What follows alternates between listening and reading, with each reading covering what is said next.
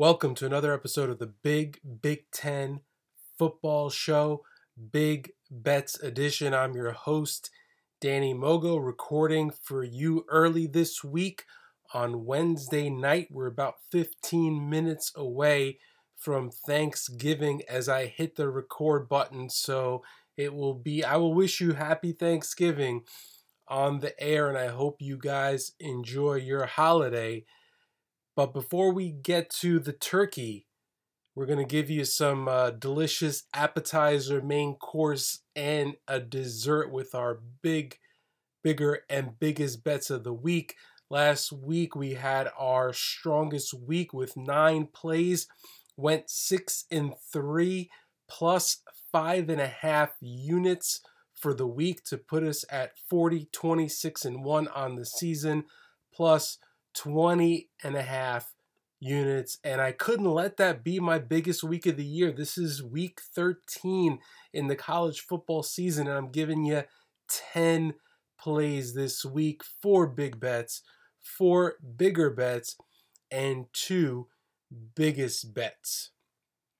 Let's start, as we always do, with our big bets, and the first play we're going to have is on Friday, Iowa +1 against Nebraska. For those of you out there who don't believe Adrian Martinez is worth 4 points, well, it's no longer 4 points. This was 4 points when Iowa was laying 1, when the line had moved. Let me remind you that this is the quarterback who threw for 291 yards against Michigan, 351 yards against Wisconsin last week. These are 2 top 10 defenses. He is why Nebraska is second only to Ohio State with 8.6 yards per pass in the Big Ten. He is why the Huskers are 8th in plays of 20-plus yards, 5th in plays of 30-plus yards, and 3rd in plays of 60 and 70-plus yards. Yes, I know the naysayers are going to say he's why they lose a lot of close games. This is true. But listen to what I'm going to say now. He's also why they lose a lot of close games. What do you think these scores would be like without Adrian Martinez? The idea that they are better off without him as like a given makes me really shake my head and wonder what handicappers, particularly those who have been on the Huskers at times, are thinking, because those numbers that you love, he's the one that produces them. Scott Frost has had 3 years since Martinez won the starting job as a true freshman to replace him. If they had better options, why aren't they playing before Martinez was injured? I told you about Nebraska's special teams last week, 127th in SP+. Now Iowa is 5th in SP+ special teams, one of the best in the country. So all in all, I'm taking the Hawkeyes plus the 1 point. This is kind of, it's the team that has something to play for, because with a win and a Wisconsin loss on Saturday, they can win the Big Ten West. They can still win the Big Ten. Nebraska literally has nothing to play for, are without their starting quarterback, who is the entire offense. So I'm basically taking Iowa here on principle. And truth be told, if Martinez was healthy, I was kind of ready to pounce on Nebraska. But without him, this is a totally different Nebraska team. People who wanted him out, you better be careful what you wish for, because you just might get it. Now, my second play is under Nebraska 20.5. And principle isn't the only reason why I like the Hawkeyes, folks. They have a top defense. We're talking number 3 defense SP+, 8th in points per possession, 9th in scoring in the country, 10th in stop rate, 13th against the pass in total defense. Expect them to make life tough on Logan Smothers, who will be making his first career start. That is his real name, not his porn name. Logan Smothers, freshman quarterback. I debated taking under 41.5 in this game instead of just Nebraska, but honestly, the fact that what scares me is Iowa's potential to get points both on special teams as well as on defense going up against an inexperienced quarterback. And let me remind you, not only is Martinez their trigger man, but he is Nebraska's leading rusher. And not only will the Huskers be without Martinez, but Frost said most likely not when asked if their best running back, Ramir Johnson, would be available. So don't expect many points from the Huskers against this stout Iowa defense on Black Friday. My third big bet is Maryland laying 1.5 going to Rutgers. It seems most of my brethren in the handicapping biz are on Rutgers more so than Maryland. I really don't get it. I did hear somebody say Maryland does nothing well. Okay, I mean, I'd love to hear what Rutgers does well. Neither one of these teams has a great defense. Maryland allows 6 yards per play. Rutgers allows 5.8.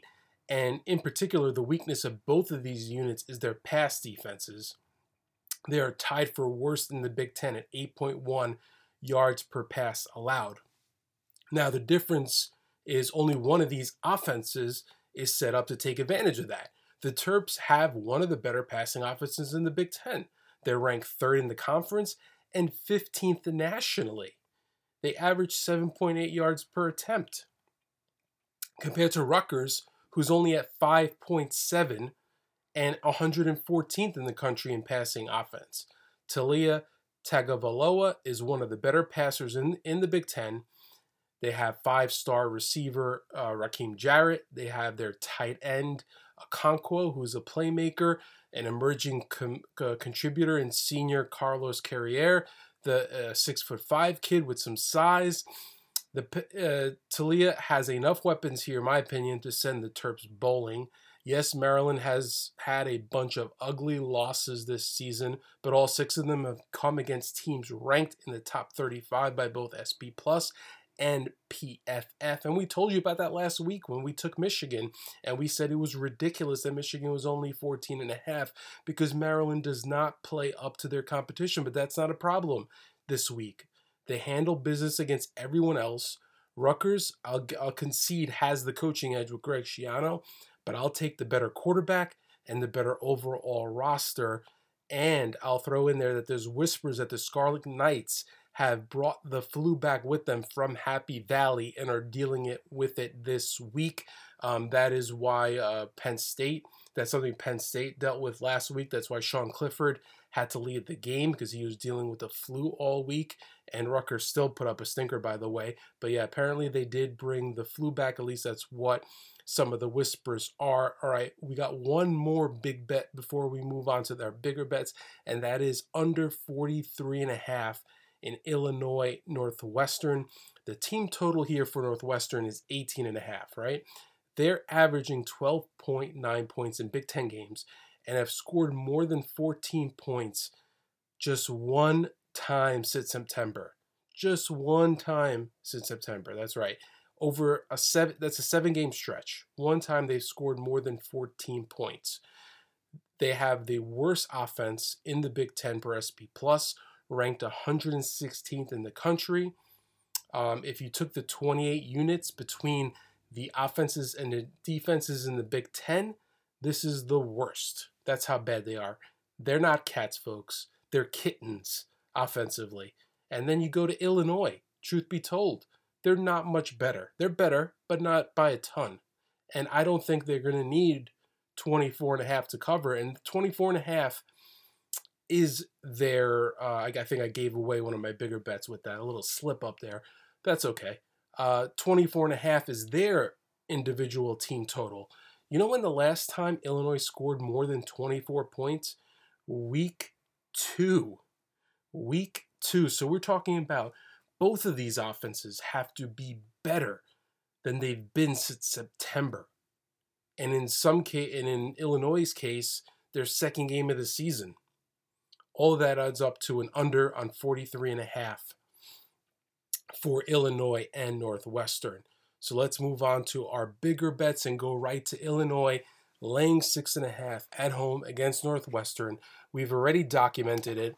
These are 2 bad offenses going up against 2 okay defenses, but in each case, I'm giving Illinois an edge. I think Illinois has a better offense than Northwestern. Illinois has a better defense than Northwestern. And that, to me, that means they have the better team, and I'm happy laying 6.5 points. And to me, the difference maker is the matchup. This is a bad matchup for Northwestern because Illinois at least has an identity on offense. They run behind an experienced offensive line in sophomore Chase Brown and freshman Joshua McCrary. Brown averages 5.7. McCray averages 5.1 yards per carry. Brett Bielema has two very effective runners who can do some damage, which they should this Saturday against a Northwestern team that is last in the Big Ten in stopping the run. The Wildcats allow 5.7 yards per pop and are 118th in the country in rushing defense. This is a game where Illinois will be able to play their game, which means the Northwestern offense, which we already talked about, is what has to beat us. I like my odds, hopefully our odds, if you jump on board with me. And let's not forget the special teams. Remember I said I think they have better offense, better defense? Well, they have a way better special teams because Illinois is third in SP plus special teams compared to 128th for Northwestern. And finally, still one more point. While this game means nothing to either team in terms of bowl contention, this is a rivalry game, and some might say, well, go with the underdog. But this is one in which the Wildcats have won 6 straight. 6 straight, and Illinois has a better team at home. Do you want to guess which program might be more excited to get a win on Saturday?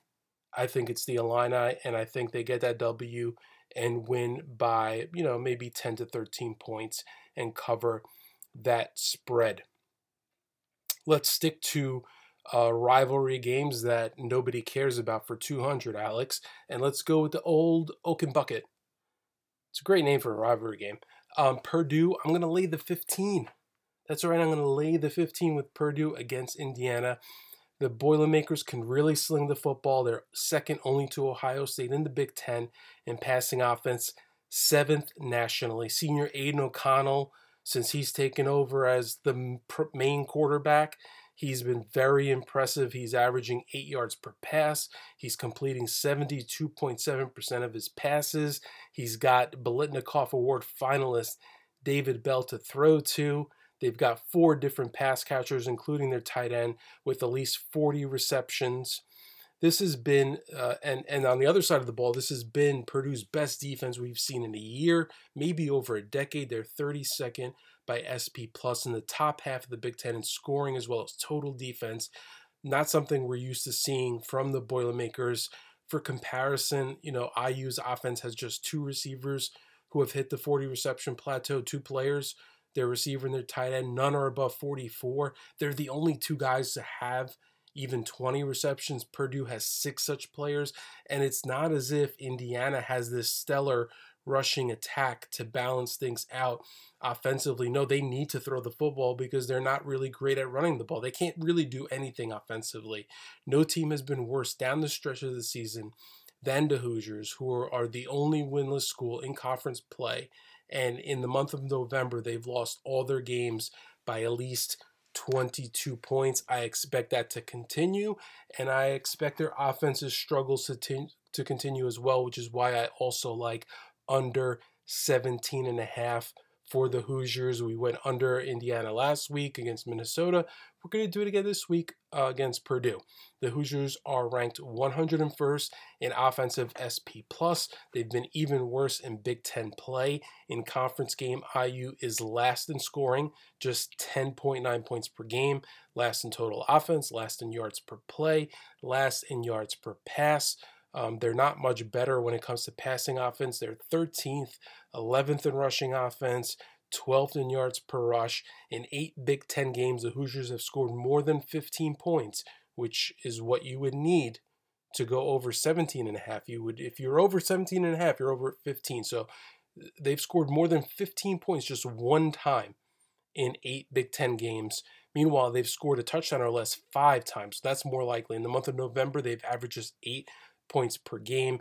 They have not responded well to injuries. They have not responded well to falling short of expectations. This team opened the season ranked in the preseason. If there's no team more than Indiana that just wants to end the year and has showed as little fight as the Hoosiers have in November. True freshman Donovan McCulley has completed just 42.7% of his passes, while walk-on Grant Gremmel is getting some reps, and he's at 50%. These two guys have basically made their two weapons offensively, Ty Freifogel and Peyton Hendershot, non-existent. Freifogel has 6 catches for 28 yards in the last 3 games, and Hendershot is at 5 catches for 45 yards. This is disappointing for one game. This is what they've done in the past 3 games. Meanwhile, leading rusher Stephen Carr, who, let's be honest, 3.9 yards per carry, not a lot to write home about, but he's the best they have. He's missed the past 2 games. So take the under 17.5 on Indiana comfortably. One more bigger bet before we move on to our 2 biggest bets, and we're going to go to East Lansing, where the Spartans are hosting Penn State, and I'm going to lay 1 point with the unranked road team at a ranked team in Michigan State. Bottom line, folks, Penn State is the better team. Doesn't matter what the polls say. What does the line tell you? Penn State is the better team. Sean Clifford, who, as I mentioned earlier, dealt with the flu last week, caused him to leave the game against Rutgers. He said he was back to normal at practice on Tuesday. Many Nittany Lions had suffered through the flu last week, so this team is much healthier this week. They have an elite defense ranked 5th by SP+, 4th in scoring, number 1 in the Big Ten, and points per drive, where they're number 2 in the Big Ten. They're 7th in stop rate, number 1 in the Big Ten in stop rate, 3rd in the Big Ten in yards per rush. So this is definitely one of the top, if not top 5 defenses, definitely a top 10 defense in the country. They've allowed over 23 points just once this season when Ohio State scored 33 against them. Not only did they hold the Buckeyes to 14 points below their season average, but Ohio State needed a defensive score, a fumble return for a touchdown by defensive lineman about 50 yards to get them over 30 points. Otherwise, it would have been even less. And yeah, Penn State's offense is one-dimensional, 3.2 yards per carry, but they can throw the football, and they can move it effectively through the air, and they will, led by Sean Clifford and another Blitnikoff Award finalist in Jahan Dotson, because they're taking on not a quality defense, but a poor defense in Michigan State, particularly a poor pass defense. I expect the Nittany Lions to slice and dice a Michigan State defense that is last in the country in pass defense, and they were last before they played Ohio State, and right now it's not even close. You know who's 129th? New Mexico State. The Spartans are 33 yards worse, 33.6 yards to be exact, worse than New Mexico State. And you also have to wonder how much does Sparty have left in the tank. This was a team that overachieved, cracked the top 25. Last week they were absolutely smashed by the Buckeyes. They are licking their wounds. They are banged up physically. There are potentially numerous players out on both sides of the ball. This team was more banged up than people realized going to the game against Ohio State. And after weeks of ramping up and being on a path for a playoff spot, now suddenly they have nothing to play for. Penn State's dreams of winning the Big Ten East and winning the conference, that's long gone. They've dealt with that. They've moved on. Michigan State, this is fresh. This is a fresh wound for the Spartans, and I just don't think this is a good matchup for them to bounce up against. The fact that Penn State could throw against their defense, and the fact that this is arguably the best defense that Michigan State has faced this season, I think that they're headed for yet another L as they drop to 9-3, and I guess that's worth a lot of money these days, a lot more than it used to be. All right, folks, the time has come for our 2 biggest bets of the week, and we're going to start with the game. That's right. We're going to Ann Arbor, Michigan, and we're taking our Wolverines. We've been riding them all year long, and they've been winning for us, haven't they? And, the only 2 times that they didn't cover this year at all was against Rutgers, where they were leading, I believe, 20-3 at the half, and against Michigan State, where they had a 30-14 third quarter lead. So neither time you really felt like, oh my God, I was totally wrong by taking Michigan. That's how good they've been against the spread. And there are only two teams in the country this year are in the top 10 in offensive success rate, which means a drive that ends in a score, and defensive stop rate, a drive that ends in a punt, turnover, or downs. One of those teams is the Georgia Bulldogs, number one in the country. The other team is a team from the Big Ten. And I'm here to tell you, it's not Ohio State. That's right, it's actually Michigan. And I'm also going to tell you, Michigan, I'm not saying they're definitely the better team, but it's a lot closer than this line indicates, as the Wolverines, in my opinion, continue to be undervalued, and they have continued to beat the number on a regular basis, and I believe they're going to beat the number again this week, getting a whopping 8.5 points at home. And let's take a look at this matchup. A lot of this is matchup, folks. As I mentioned, Michigan State was, the worst pass defense in the country. So obviously Ohio State tore into them last week. Our bad for not being on that. We didn't play that game at all. We should have been on it. The Buckeyes' least two efficient offensive games per Pro Football Focus came against Penn State and Nebraska. Those just happen to be two of the top 20 SP plus defenses that Ohio State has faced this year. Minnesota is the third in week one. So it's funny how that works, right? You play good defenses, you don't look as good. It's a little more challenging. It's a little more difficult. So after thrashing that 130th ranked pass defense, Ohio State this week has to take on a Michigan defense that is 8th in passing, 7th in yards per attempt allowed, 8th in opponent completion percentage, and 9th in opponent passer rating. It's going to be a little bit different. This Michigan pass defense isn't just good, but it's complex, and it can be tough on young quarterbacks. Ryan Day himself talked about that. It's very different than the Don Brown defenses that Ryan Day vowed to hang 100 on a couple of years ago when these teams played again. Rookie defensive coordinator Mike Macdonald uses multiple packages.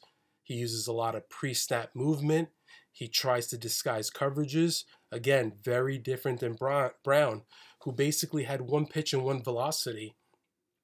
And once Ohio State's offense had the timing down on that velocity, it was game over. And that's basically, Ohio State single-handedly got Don Brown fired, the defensive coordinator.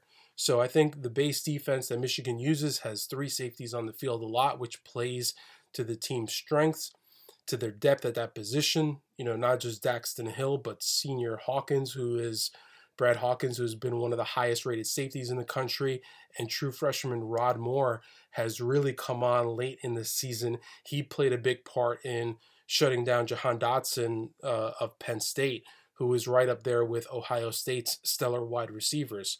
So, and not only does this play to a Michigan strength, but it limits high leverage one-on-one situations for their cornerbacks, who it's just a much better fit for this team. This scheme is a much better fit for this personnel. A key to this Michigan defense is the elite pass rushing duo of Aiden Hutchinson and David Ajabo, 2 guys who have already reached double digits in sacks. The Wolverines have the highest graded pass rush according to PFF. Now, in all fairness, that's a subjective thing, right? This is PFF grading them. The grades might not be accurate fully. They probably aren't fully accurate. But, it's just, more information than not having, it's better information than having no information. But they also lead in pressure rate when they don't blitz at 41.9%. Now that's this is an objective number, right? This is an objective piece. And how do you fluster Heisman favorite quarterback CJ Stroud? Well, on 16 dropbacks when pressured without blitzing when he played Nebraska, Stroud had a 46 passing grade, again, subjective, but objectively, the offense averaged just 0.77 EPA, expected points added, per pass. So they did not do well in those scenarios when the opposing team was able to get pressure without blitzing, and literally Michigan is the best at doing that. Okay, and I'm still not sold that OSU's offense is elite, while Michigan's passing offense, while I don't think that's elite either, but I do believe it continues to be underrated. They don't have a juggernaut trio like Ohio State. They're not putting up record-setting numbers. They don't have a Heisman candidate quarterback. But over the past 4 weeks, the Wolverines have seen 2 different receivers, a running back and a tight end, produce games of 98 plus yards, including 2 true freshmen in Andrew Anthony and last week running back Donovan Edwards. Both went over 150 yards in their games. Edwards went to 170 as a running back, and he was a guy when he was being recruited. A lot of people were talking about his receiving ability, and he really flashed that last week. They have had a third receiver and a second tight end also catch 2 touchdowns in a game during this stretch. So this is a lot for the Buckeyes defense to cover, especially when you consider the priority is going to have to be stopping Michigan's run. Now, finally, last week before the teams took the field, the line for this game was 6.5. So in my opinion, I don't see why the line should have moved that much. I think they're getting too much credit for walloping Michigan State. Now, you might say, whoa, what do you mean? Michigan State is a much better team than Maryland. Fine, I agree. But let's not forget that going into the games, we already established that Ohio State's a 6.5-point favorite over Michigan. They are a 19-point favorite over Michigan State. And Michigan is a 14.5-point favorite against Maryland. This was already established going in. So the fact that, Michigan State is better was baked in. The fact that Ohio State is better, considered to be better than Michigan, is already baked in to those lines. And yet Ohio State wins by 49, Michigan wins by 41, and the line just goes through two key numbers, 7 and 8, goes from 6.5 to 8.5. I think you got to grab the points. And if you need some Christmas money, I'm telling you, throw a little money line sprinkle, because do not be surprised if Jim Harbaugh finally gets that monkey on his back. Okay, one more big bet this week. And we're going to go from the Big Ten East to the Big Ten West. We're going to go from the game that decides the East to the lowercase game that's going to decide the West. And we're going to lay 6.5 points with Wisconsin against Minnesota on the road. These teams are as similar as you will find in the Big Ten, with the difference being the Badgers are just better at what each of them do. In conference games, Minnesota's only attempted 181 passes. That's less than everybody but Wisconsin, who's attempted 171. Both teams need to run the football. I mean need. Minnesota's second in the Big Ten in rushing. Who's number 1? Wisconsin. Minnesota's fourth in the Big Ten in stopping the run. Who's number 1? Wisconsin. And if you throw in them nationally, the gap gets even wider, because the Badgers are 10th in the country in rushing, 33rd in yards per carry at 5.03, while Minnesota is 23rd in rushing, still pretty good, but just 60th in yards per carry at 4.39. Now, the difference on defense is even starker. Minnesota's 12th at stopping the run, 23rd in yards per carry allowed, 3.49, while Wisconsin is number 1 in the country in both categories. Number 1 in both categories. I had to repeat myself. They are allowing just 59.8 rushing yards per game and just 2.01 yards per carry. Now, the difference in the yards per carry allowed between Wisconsin and Minnesota is 1.48 yards. That is bigger than the difference between the Gophers and Temple, who is ranked 109th. This is a real deal Wisconsin defense. Linebacker Leo Chenal has 92 tackles, 15.5 tackles for a loss, 6.5 sacks in just 9 games. He is as good as any off-ball linebacker in all of college football. We're not talking about edge guys. We're talking about off-ball guys. And the trio of Chenal, Jack Sanborn, Nick Herbig, those 3 guys have 41.5 tackles for loss combined. That's amazing. That's whopping. And this is a Minnesota offense that has had some head-scratching efforts this season. They had 10 points against Bowling Green. They had 6 points against Illinois when we were on them. Those were both at home. Now they face a defense that is tailor-made for slowing them down, and second only to Georgia in stop rate. During Wisconsin's 7-game winning streak, the only team that has managed to score more than 14 points against them is Nebraska. And say what you want about the Huskers, but their offense is definitely much more diverse and dynamic than Minnesota's is. Offensively, it's been the Braylon Allen show. The true freshman has topped 100 yards in 7 games. Does that sound familiar? Yeah, that's their 7-game winning streak with 401 yards in the past 2 weeks alone. He's just getting better. This 17-year-old is he's a man among boys. And he's just getting better and stronger as the season goes on. In my opinion, he's looked as good as any back in the country. Since they lost to Michigan, the Badgers have not only won their past 7, but they've covered the spread in 5 of their past 6 Big Ten games. The Gophers have lost 16 of the past 17 battles for Paul Bunyan's axe, including 31-0 and 38-17 at home. Their last 2 times, that's since P.J. Fleck took over. And against Minnesota's top 2 rivals, Wisconsin and Iowa, P.J. Fleck is a combined 1-8, 0-4 at home, and all 4 of those home losses by at least 17 points. Honestly, I get the feeling that Kirk Ferentz and Paul Chryst, 2 old school Big Ten, no frills type of coaches, I think they get a little extra pleasure in beating PJ Fleck. And you know what? And Minnesota's been good to us. They were one of our biggest bets last week and we won. But I'm going to take a little extra pleasure this week if the Gophers go down too. So let's wrap it up. It's been a heck of a season, hasn't it, folks? We've got 4 big bets for you this week, and I want to give you the number of what we've done. Big bets, we are 12-13, so hoping to improve on that. Negative half a unit, but don't worry, it's going to get better. It will get better, and if you've been listening to us, you know it'll get better. But those 4 big bets are Maryland minus 1.5, Iowa plus the 1 against Nebraska. We're also going to double down and go under 20.5 for Nebraska, as well as under 43 in the Illinois-Northwestern game. In terms of our bigger bets, 5-0 last week, which gets us to 19-10 on the season and plus 9 units, not too shabby.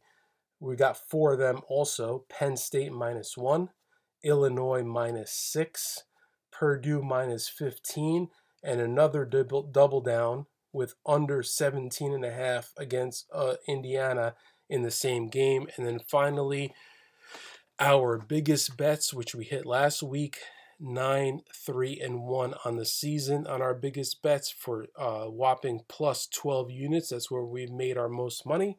We've got Michigan getting 8.5 at home against Ohio State, and Wisconsin laying 6.5 in Minnesota. Remember, you can follow me on Twitter. I am Dan the Big Man, B1G Man on Twitter. Don't forget to subscribe, rate, and review. 10 plays. Hopefully we can have another successful week and finish over 500. And a happy Thanksgiving to you all.